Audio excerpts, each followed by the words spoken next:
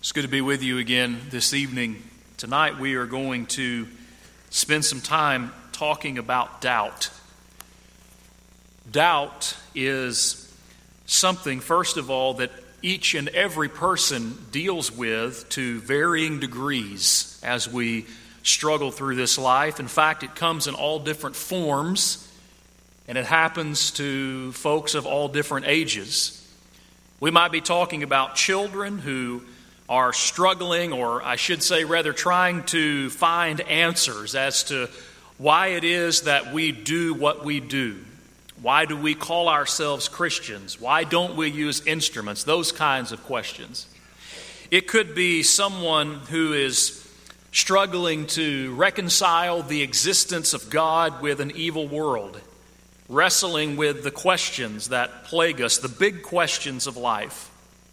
Maybe it's someone who's struggling over the tragic loss of a loved one. Maybe it's someone who's looking at life in general and all its chaos and wondering, is this really how it's supposed to be? To whatever degree, we all have doubts. We all have questions.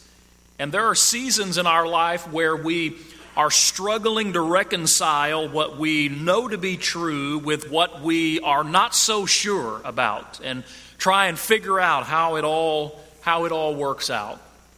So the question tonight that I want us to think about is, how do we deal with this? How do we handle it biblically? And how do we do so in a way that would please God? Let's start by defining the terms, first of all. I think that's important. How do you define the word doubt? Now, when I say doubt, I'm not necessarily talking about unbelief.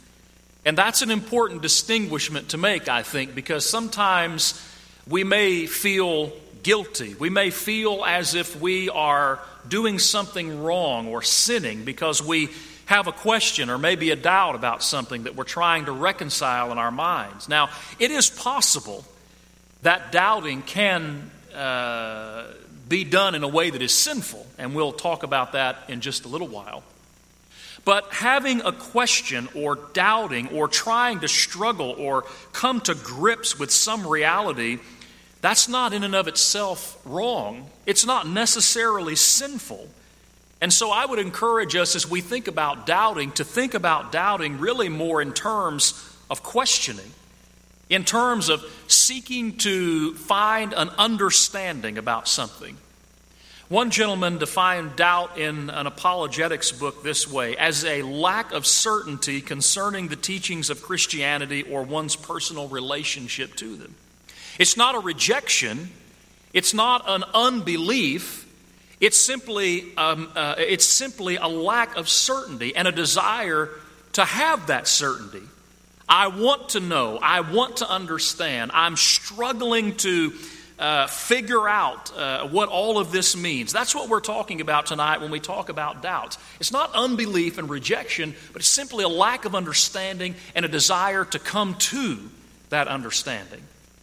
And this is a natural human occurrence. In fact, we see it several times in Scripture.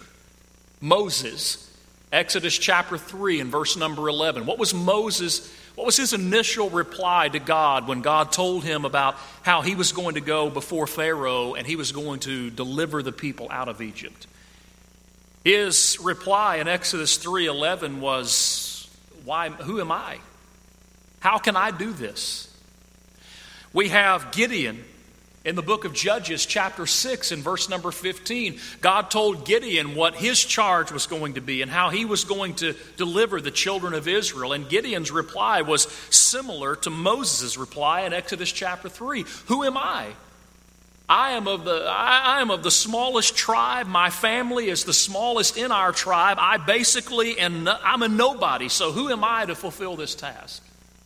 There's Elijah in 1 Kings chapter 19, verse 3 and 4. Elijah thought he was the only one. Everyone has bowed the knee to Baal, and I'm the only one left. You remember the occasion, 1 Kings chapter 19, verse 3 and 4. This is when God will tell Elijah, I have 7,000 like you who have not bowed the knee to Baal. Jeremiah, in Jeremiah 1 and verse 6, God said to Jeremiah, I've got a work for you to do. You're going to be my prophet and my spokesman. And Jeremiah said, but I'm just a child. Who am I to do this? These are doubts. These are questions. These are people who are wrestling and struggling to understand what it is that's going on. But doubt that is left unchecked, that can become a serious problem. In 1 Samuel chapter 17, 1 Samuel chapter 17 and verse number 11, the Bible tells us that doubt plagued the children of Israel, and as you examine this account more closely, you'll find that this doubt became a real problem for them. This is the occasion of David and Goliath. But before David ever arrives on the scene, the Bible tells us that when Saul and all Israel heard these words of the Philistine, that is Goliath, they were dismayed and they were greatly afraid. This is a situation in which their doubt was not dealt with in an appropriate way. And so while Saul and the rest of Israel are cowering in fear in front of this great Philistine because of their doubt, here comes David with confidence and with the willingness to deal with the problem. In Numbers chapter 20 and verse number 12, we of course have another illustration of doubt where God speaks to Moses and to Aaron because this is on the occasion of Moses striking the rock to give water instead of speaking to it as God commanded. And this is when God tells Moses, you're not going to enter into the land of Canaan. Look what he says in Numbers 20 and verse 12. The Lord spoke to Moses and Aaron, and here's what he said. Listen to this. Because you did not believe me. Because you did not believe me to hallow me in the eyes of the children of Israel, therefore you will not bring this assembly into the land which I've given them. Notice, you did not believe me. What does that imply? That implies that there had to have been some level of uncertainty. There was some level of doubt here, and it was not handled in the right way. So doubt, questioning, trying to wrestle with information, that in and of itself is not inappropriate. But if we don't deal with it in the right way, if we allow it to go too far, then it can cross a line and it can become inappropriate. So how do we deal with it then? That's the question of the evening. And in order to answer the question, what I want us to do is I want us to look briefly at 4 accounts in the Bible of people who struggled with faith, struggled with doubt to whatever degree, and glean one lesson, at least, from each one of these 4. It won't be possible really for us, I think, to have an exact blueprint that will help us to navigate through every single specific question or doubt that we may have in this life. But I do believe that with these principles that we will find from these examples in God's Word, with these principles, we will have a solid foundation that will enable us, that will help us to be able to wrestle with these questions in a way that will be appropriate and pleasing to God. Let's turn our Bibles to the book of Matthew first, and I want us to look at Matthew chapter 14. And the first example that we want to consider is that of the Apostle Peter. In Matthew chapter 14, this is the occasion of Jesus walking on the water.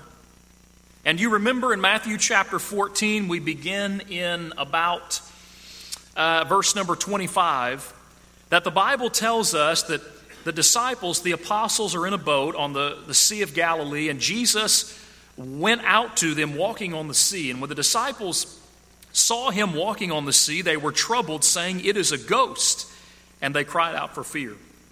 But immediately Jesus spoke to them, saying, "Be of good cheer, it is I, do not be afraid." And Peter answered him and said, "Lord, if it is you, command me to come to you on the water." So he said, "Come." And when Peter had come down out of the boat, he walked on the water to go to Jesus. But when he saw that the wind was boisterous, he was afraid, and he began to sink and cried out, saying, "Lord, save me." And immediately Jesus stretched out his hand and caught him and said to him, "O you of little faith, why did you doubt?" And when they got into the boat, the wind ceased, and then those who were in the boat came and worshipped him, saying, "Truly, you are the Son of God." Lesson number 1, as it pertains to dealing with our doubts and dealing with our questions from the Apostle Peter, is this: do not be afraid. Do not be afraid.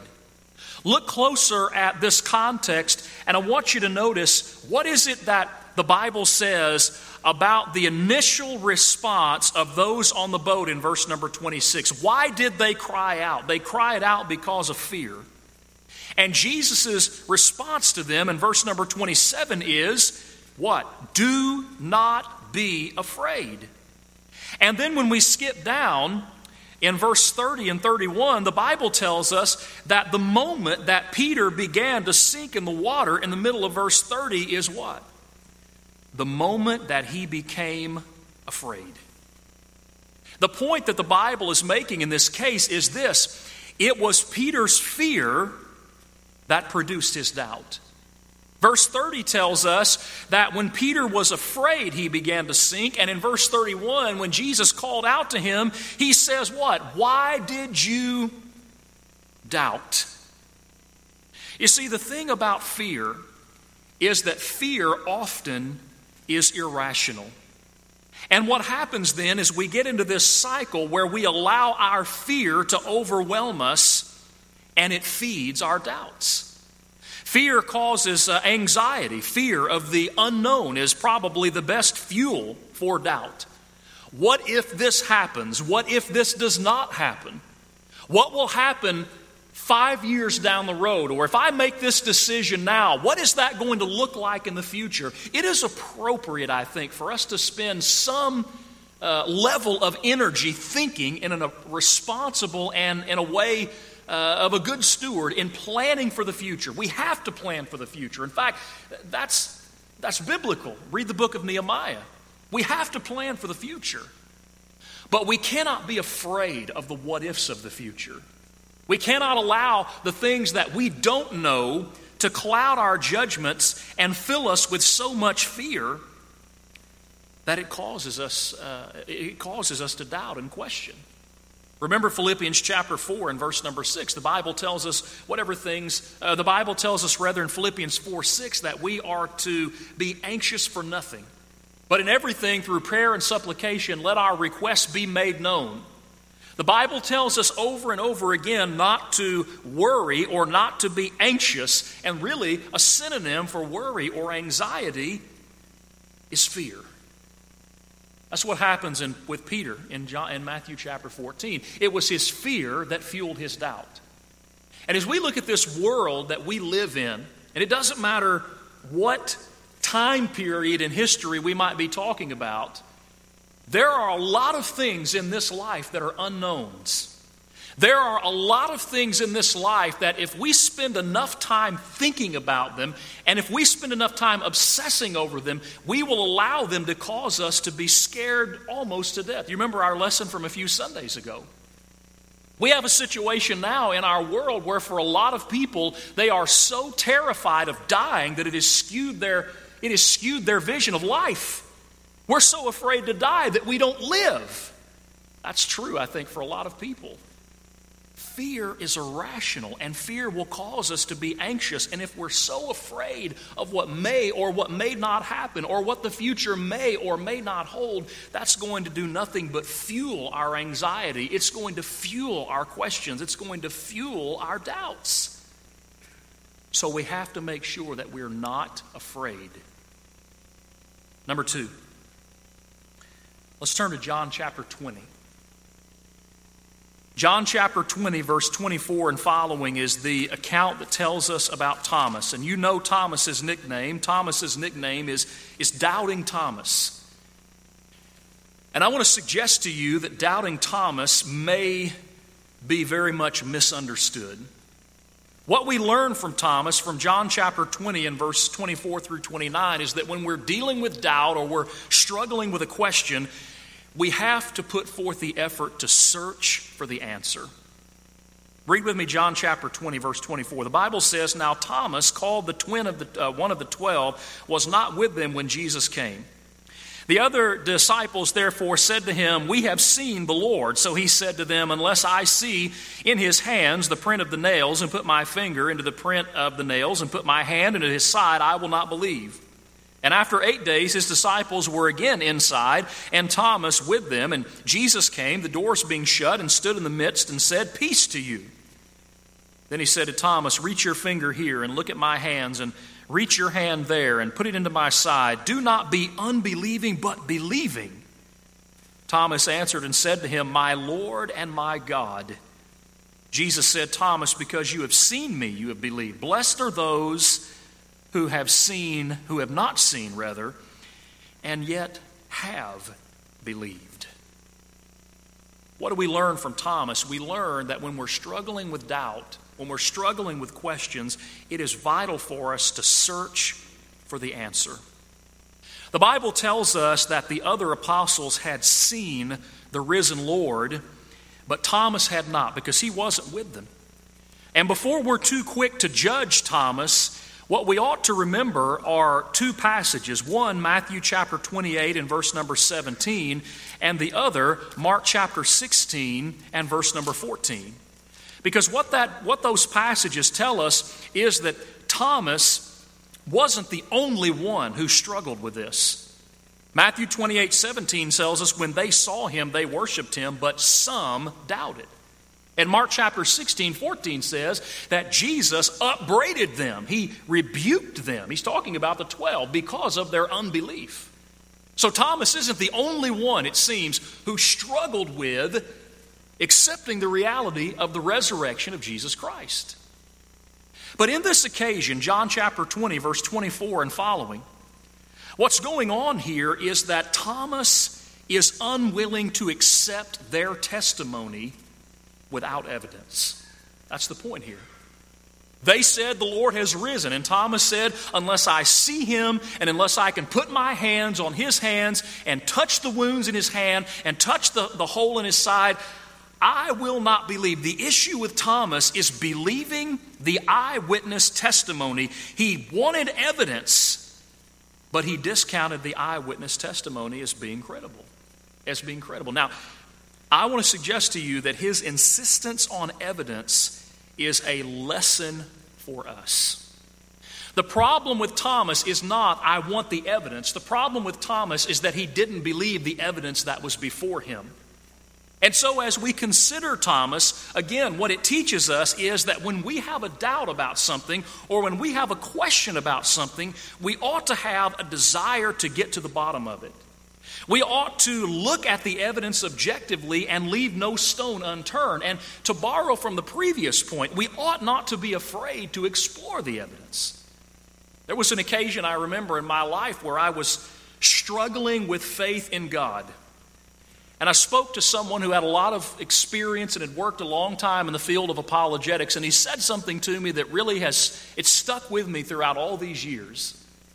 What he said is this: whenever someone makes a claim, I'm paraphrasing, but this is the idea. Whenever someone makes a claim, like now and again you'll hear a news story. We have found the bones of Jesus. He didn't really resurrect from the dead, something like that. Whenever someone makes one of those claims, he said, do not be afraid to dig in as deeply as you can and go face to face with the evidence. The evidence that they claim they have and the real evidence. Don't be afraid. And the reason why he said don't be afraid is because truth is always going to reveal itself. So if you have a person who's saying, we've got the bones of Jesus, he really didn't resurrect from the grave, you take a moment and dig in and you read and you examine closer, and what you're going to find is that the evidence that they have doesn't even come close to substantiating their claim. But the evidence that God has provided, that Jesus did raise from the dead, far surpasses anything that that person making a claim might claim that they have. So what Thomas teaches me is if there's some big question that I'm struggling with, I should not be afraid to really wrestle with it and dig down deep and try and find the answer. Because God has given us the evidence that we need to deal with doubt and to sustain our faith. Acts chapter 17 and verse number 27, the Apostle Paul spoke of Christ and his work and his death, burial, and resurrection and the spreading of Christianity. And he said all these things, they haven't been done in a corner. John chapter 20, verse 31 and 32, John told us that the reason for the writing of the gospel account of John, he said, these things are written that you might believe. and that believing you might have life through his name. 1 John 5 and verse 13, my little children, I write these things unto you so that you may know that you have eternal life. Not so that you may think, not so that you may feel that it's likely, no. I write these things so that you may know.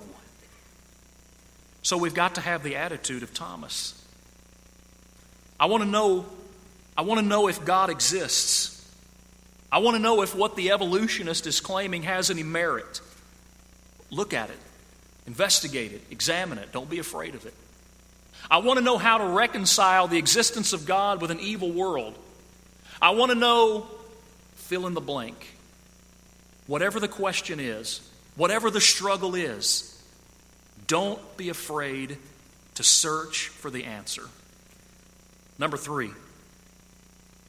Let's go to the book of Psalms and look at Psalm 73. This is probably my favorite, if not one of my favorite psalms. Psalm 73. This is a psalm of Asaph. And the reason why I love this psalm so much is because Asaph basically describes the questioning and the thought processes that I think most of us go through at some point or points in our life. Essentially, the question that Asaph asks in Psalm 73 is this: why is it that good things are always happening to terrible people, and that good people are struggling and dying just trying to make ends meet? Why does that happen? I want you to notice that we don't have the time to look at the whole psalm this evening, but as Asaph works through this, as this psalm progresses, he works us through his thought process. And he says something in Psalm 73:15 that is very important. He said this: if I had said, I will speak thus, behold, I would have been untrue to the generation of your children. Now, what that passage is saying is this: while Asaph was wrestling with the big questions of life and faith, he was very careful what he said about his struggles, because he did not want his own questions and doubts to harm or be a stumbling block to the faith of someone else. So the lesson that we learn from Asaph is that while we're dealing with these doubts and questions, we have to be very careful, because we don't want our issues and our struggles to damage or weaken the faith of someone else. We don't want to say something thinking out loud, one of those kinds of things, in the hearing of someone who maybe is a new Christian, who doesn't have a solid foundation, and who may be struggling with things in their own life that will cause further harm or damage to their faith. Now, that's not to say that we shouldn't seek out counsel. That's not to say that it's wrong to talk through these questions and things that we're having. In fact, I would encourage us to do that. It's good, it's needful, it's helpful. But we have to be careful. Keep reading in Psalm 73, and you'll notice, by the way, that Asaph tells us about when the light bulb finally came on. Verse 17. Verse 16 says, when I thought how to understand this, it was too painful for me until I went into the sanctuary of God. And then he says, I understood their end. The light bulb came on for Asaph whenever he recognized the reality that not all accounts are settled in this life. And so while it may be that it seems to our eyes here in this world that wicked people are able to do whatever they want unscathed, they can exercise whatever power they want, they can have as many material things as they can do whatever they want to do. They can hurt whoever they want to hurt. And it seems like they never have to pay the consequences. Asaph says, step back and see the big picture. And the big picture is what we see here in this world is not the end. So while they may be able to get away with it here, they will not get away with it in eternity, because not all accounts are settled in this life. That's what he means when he says that, then I understood their end. So as I'm struggling and going along trying to wrestle with these big questions, Asaph reminds me, number one, be careful. Be careful in this struggle. Be careful what you say. Don't sin with your tongue. Be careful what you say around whom you say it. Be mindful of the people that are that are listening and that are around you. Don't do anything that will hurt or harm them. But he also reminds us to keep the big picture in mind, verse 17. And that is that there is eternity. We may not know the answers to all of these questions now in this life, but someday we will. So we have to keep our perspective. We have to keep the proper perspective.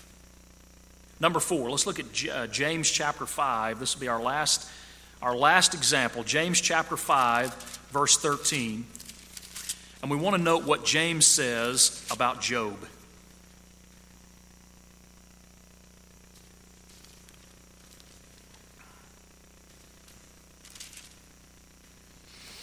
In James chapter 5, James talks to us about the patience of Job. He talks to us about how we marvel at Job's patience.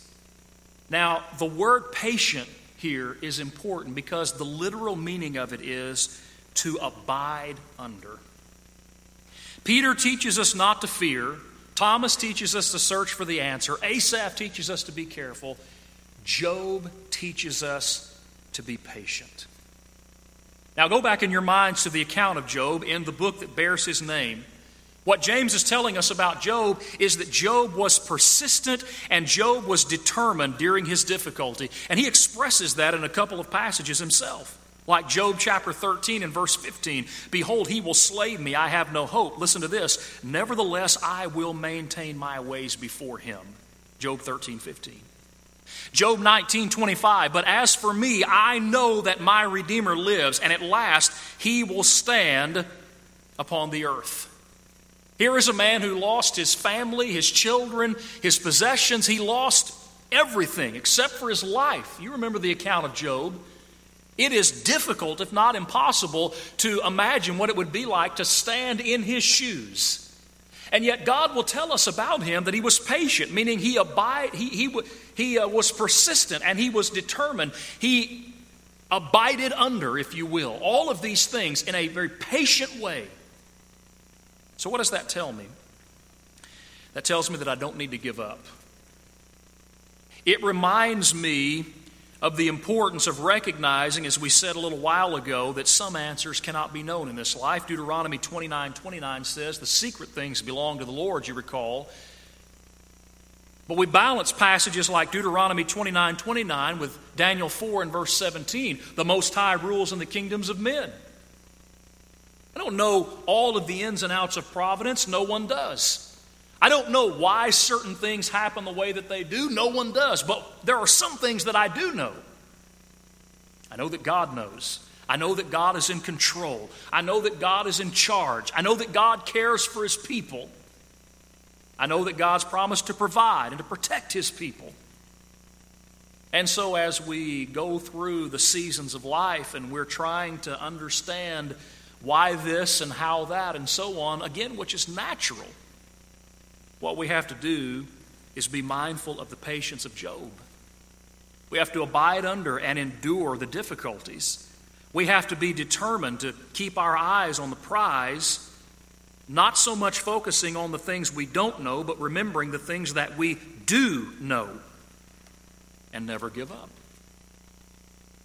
In dealing with doubt, don't be afraid, because fear fuels anxiety. Search for the answer.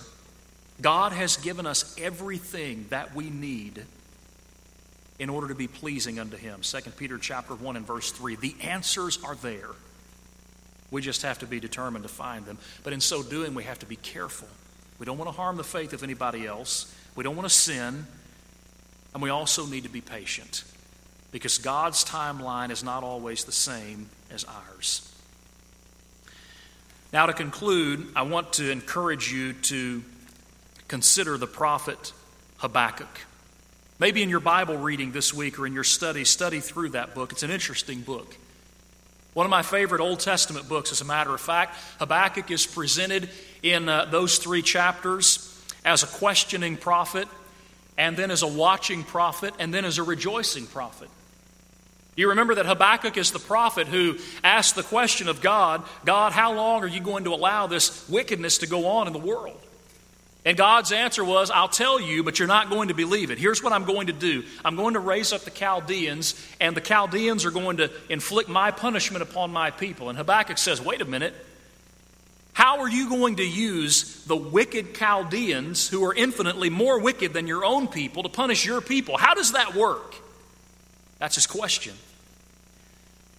But then in chapter 2, he is a watching or waiting prophet. And what Habakkuk describes of himself in Habakkuk chapter 2 is a prophet who says, you know what, I don't understand it, and I don't know all the answers, but what I'm going to do is I'm going to sit here on the high tower. I'm going to sit, and I'm going to wait, and I'm going to watch. Because I know that the Lord will reveal the answer to me, and he will help me to understand it. I'm going to wait and be patient. And he was. And so the book ends with Habakkuk rejoicing and praising God.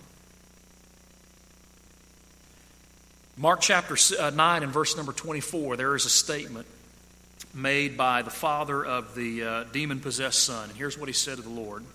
He said, Lord, I believe, help thou my unbelief.